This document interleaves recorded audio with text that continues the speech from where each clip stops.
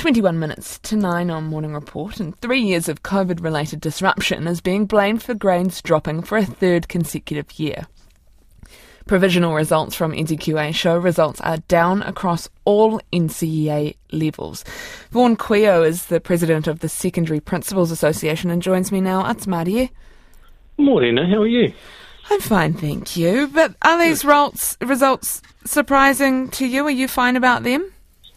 I wouldn't say we're fine about them, but it's certainly not a big shock to the system. Disappointing, because you always hope that things you've put in place have got people back up over the line. But it certainly is a manifestation of the gaps in learning that have occurred over that 2020, 2021, and the first part of 22.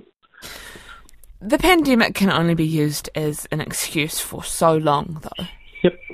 That's absolutely right. But when you're talking about the results for 2023, those students that were sitting level 1 in 2023 were obviously year 10 in 22 and year 9 in 21, and also exiting their last year of intermediate when the pandemic hit. So a whole lot of disruption has happened to those learning relationships.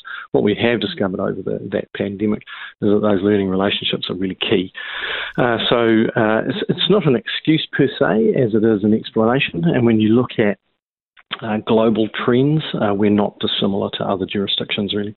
Yeah, I was going to ask if it was a global trend, and obviously it is. So is it a matter of needing to actually change the bell curve for everyone globally? Or are we just going to have lower levels of achievement accepted as the standard for that as a result of COVID-19?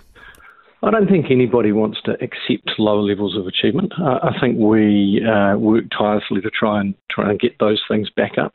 But there are some things sort of hidden in the data. So when you look at the level 1 results and their little squish, they're still using the same cohort denominator, i.e. all of the students that are in year 11. But because NCEA is designed to be optional at level 1 and there are an increasing number of schools exercising that option and making their level 2 courses a couple of years long and not doing 3 years worth of high-stakes examinations, you get a sort of a weird number, particularly at level 1. That's where there's the biggest gap in terms of achievement drop. But when you're looking at results for sort of level 2, level 3, where more and more people are engaging, it's not such a massive swing. And so you're right, we can only blame COVID for so long, but we are still dealing with a cohort of kids who had significant gaps in their knowledge and their learning as a result of that. Is it a matter of learning or teaching children to learn in different ways, to get them back on track, to fire everything up and fill those gaps? Yeah, there's a number of different options depending on the child in front of you. So when you look at my own household, my son really hated the working from home thing. He needed the face-to-face contact. He does better when the grown-up's talking to him, whereas my daughter was quite happy sitting in a room, beavering away in the first part of the week, getting the work done.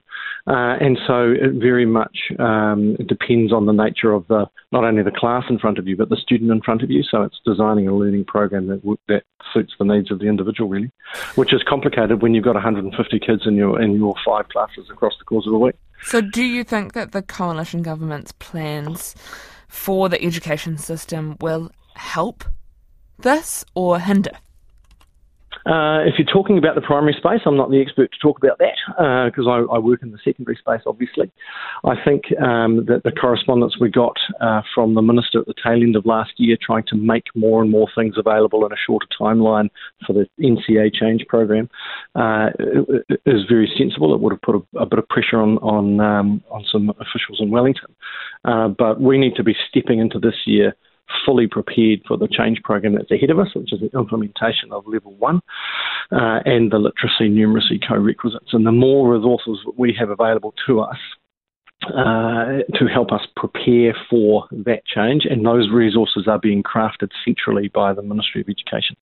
The more things we have available to us in the shorter time frame, the more likely we are to be able to prepare students more effectively.